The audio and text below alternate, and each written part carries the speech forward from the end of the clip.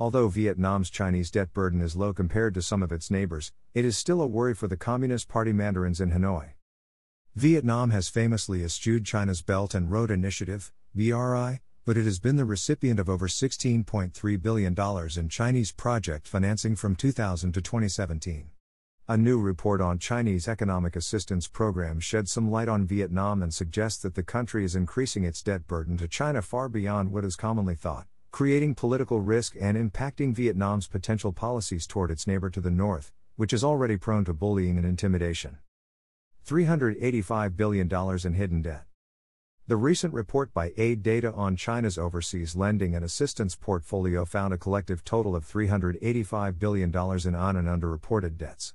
The dataset looks at 13,000 Chinese-funded projects worth $843 billion in 165 countries, from 2000 to 2017. While the data includes many non-BRI projects, it is fair to say that Chinese lending and grants went up dramatically after the BRI commenced in 2013. The report found that the average government is underreporting its actual and potential repayment obligations to China by an amount that is equivalent to 5.8% of its GDP. So how did the debt burden get so big? What Aid Data found is that China gives very little in the way of grants, and that even its lending is not between sovereign states. Instead, nearly 70% of China's overseas lending is now directed to state-owned companies, state-owned banks, special-purpose vehicles, joint ventures, and private sector institutions in recipient countries, rather than sovereign borrowers, i.e. central government institutions. Why does this matter? First, Chinese lending is not cheap. Indeed, the average Chinese loan bears an interest rate of over 4%, nearly 4 times the rate of financing from Japan or the European Union. Second, China has demanded high degrees of collateralization, either assets or money in escrow accounts that China controls. As such, we have already seen debt for equity swaps in Sri Lanka and Laos. While even China might not want to move against a sovereign government if they cannot service their debt, Beijing has no qualms about its state-owned enterprises seizing assets from their partners overseas. For instance, a Chinese suit took over part of the Lao power grid when a Lao suit could not service its debts for hydroelectric dam construction. And indebtedness to China is enormous. 42 developing countries, including 4 in Southeast Asia, Laos, Brunei, Cambodia, and Myanmar, have public debt exposure to China in excess of 10% of GDP. Where is Vietnam? The situation is particularly acute for Vietnam, as it is the 8th largest recipient of Chinese official other flows, OOF, lending from 2000 to 2017. In all, Vietnam has borrowed $16.35 billion, second only to Indonesia in Southeast Asia. Vietnam was the 20th largest recipient of Chinese concessionary ADA, a mere $1.37 billion. Notwithstanding, Vietnam has long been suspicious of the BRI, and to date no new infrastructure project in Vietnam has been officially labeled as part of the BRI in the public domain.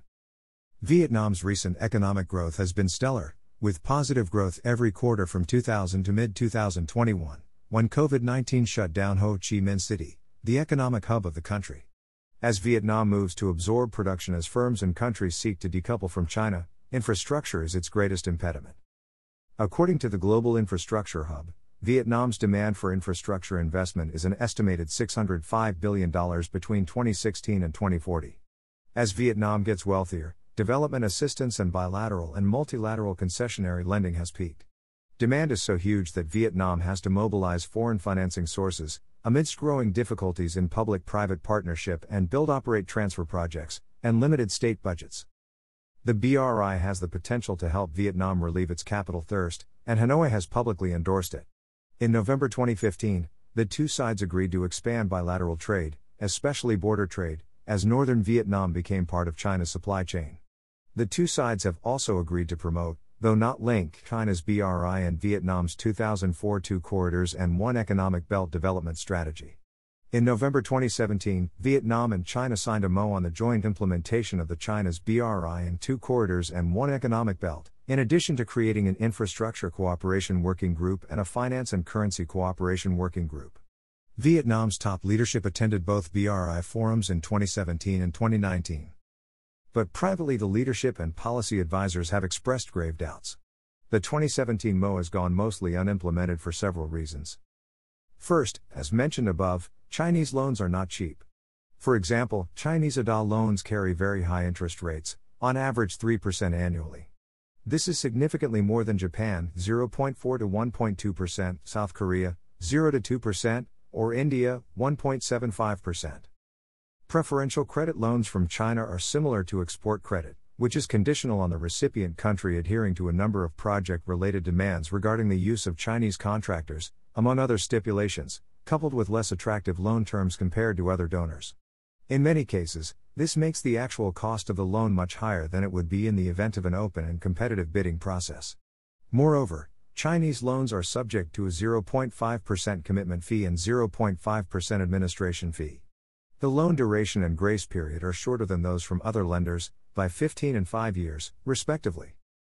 Second, Chinese loans come with a lot of additional conditions, including the project design and management by Chinese SOEs, the purchase of Chinese technology, and the use of Chinese laborers, many of whom never return to China, causing local resentment. Third, Chinese firms have an awful track record for delays, lack of transparency, cost overruns, environmental damage, poor construction quality, and high maintenance costs. The Catling Ha-Dong Railway in Hanoi, a $866 million project, is the latest example of a Chinese infrastructure project gone sour, and the source of considerable public animus. Indeed, in the aid data report, Vietnam was the fifth slowest country for the completion of Chinese-funded projects, with an average of 1,783 days, 4.9 years, for each project.